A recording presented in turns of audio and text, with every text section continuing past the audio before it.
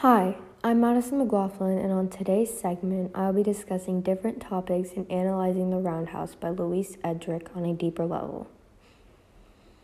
The Roundhouse by Louise Erdrich is a New York Times bestseller about a 13-year-old boy by the name of Joe who is trying to help his mother Gerdeline recover after a brutal attack.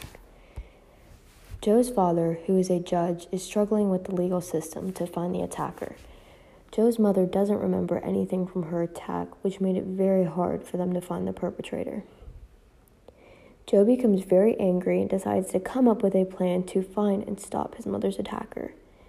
There are many different themes throughout this novel, including difficulties faced by the Native woman and how those struggles play a role in sexuality, gender, and tribal identity. This novel discusses how 3 women have suffered from violence, rape, or being abandoned by their families at a young age.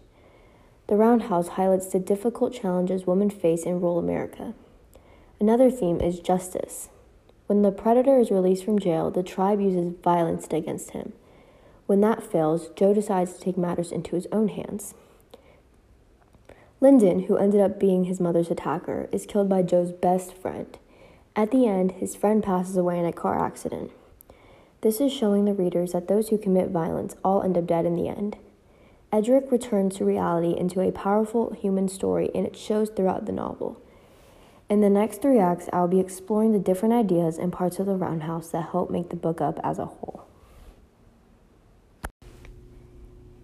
Here with me today to discuss a major theme of racial tension is Elisa Park.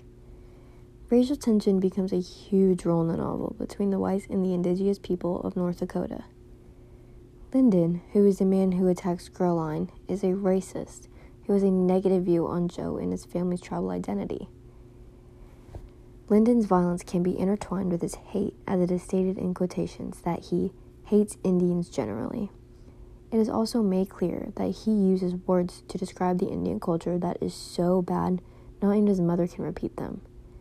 Not only Lyndon, but many other men in the story mistreat women. For example, Joe's beloved uncle beats Sonia. Elisa, now how do you think this ties into the theme of racial tension? Thank you so much for having me today. I think the attack of Sonia reveals the important idea of racial tension. Even Joe, who is in the story's protagonist, mistreats Sonia. It becomes very clear to the reader how men are brainwashed with problematic senses of entitlement to women in which they sexualize. That is also seen when Joe manipulates Sonia into making her dance for him. Even though she doesn't want to, Joe blackmails her into doing it. I totally agree with you. Joe's actions, I'm sure, surprised everyone who reads the book. It is clear that Sonia associates sexual violence with Joe's hurtful manipulation. Joe plays a more mature role when it comes to his family. However, outside of that, he portrays the male attitudes that led to his mother's rape. It is clear that Erdrich does not mind discussing the harmful attitudes these men are portraying. However, her main purpose seems to show that the violent acts these men play a part of rest solely on themselves. Now, we will be taking a short break before we get into the topic of what are the symbols in the Roundhouse and how are they important? So stay tuned and don't go anywhere. So the next thing we will be discussing and analyzing on a deeper level are the symbols in the Roundhouse. One of the obvious symbols is simply the Roundhouse itself. The Roundhouse is a structure which was built for the religious ceremonies and events the Indian culture held. Some even say that the Roundhouse was built to resemble the body of a buffalo, which were once very common in the culture. When Joe thinks about the Roundhouse, he believes that it represents a part of something larger, just a shadow of the way of life. He quoted this in the book. However, this could mean that the Roundhouse resembles the grandness of their culture and the part of their culture that has been violently abused. Since we are on the topic of symbols, what do you think a major symbol in this novel would be? I think there are many major symbols in this novel, but in particular, I found it very interesting that at the beginning of the novel, Joe is planting little seedlings that began to get in the way of their house's foundation. The concrete begins to crumble because of these trees, but he then feels guilty about it and moves the seedlings into the grass. This shows that even though Joe wants to keep his childhood home in good condition, he almost feels somewhat guilty for destroying a part of it. Joe begins to think back on this small detail, as it was the last memory he had before his mother's rape, which symbolizes his innocence. You make a very good point. I also feel that the seedlings, which eventually turn into uprooted trees, could also show how Joe is forced to move on from his childhood and start making decisions that may even upset him in order to protect his family. Do you think that this could have anything to do with Joe's decision to kill Lyndon? Another very good question.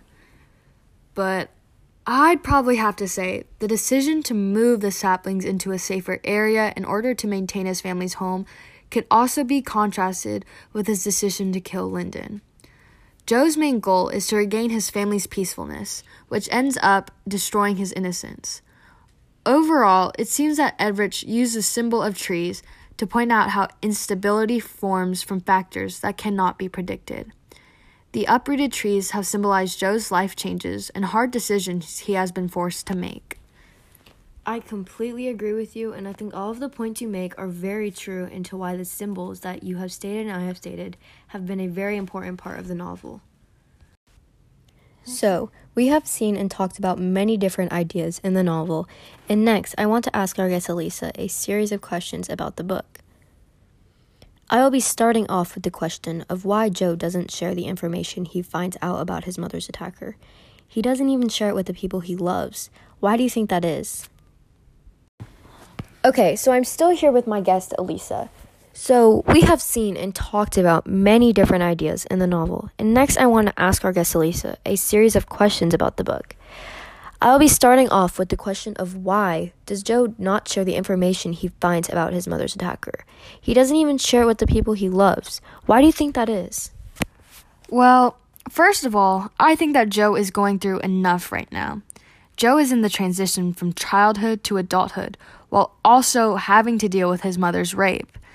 Having to transition from childhood to adulthood is enough, but with this, it just makes his situation worse. He has a great deal of complex emotions running through his head right now, and he may not feel comfortable sharing everything with everyone. I agree, and I also think that because of the hard choices that Joe is being faced with, it is also leading him into more of his sexuality and experiments with drugs and alcohol, which is having a negative impact on himself. However, it seems that the story ties together the idea of Joe and coming to age along with also solving a crime. Now, another thing I realized while reading The Roundhouse was how Joe called Lyndon the skin of evil. How is this important, and why do you think he addressed him as that? Well, it is very obvious that Joe thinks of Lyndon as an evil person because he obviously will hold him responsible for his mother's rape. So, being enough that Lyndon had already raped his mother, Lyndon is also portrayed as a racist. He uses these racist views to justify his actions of mistreatment against a Native American woman.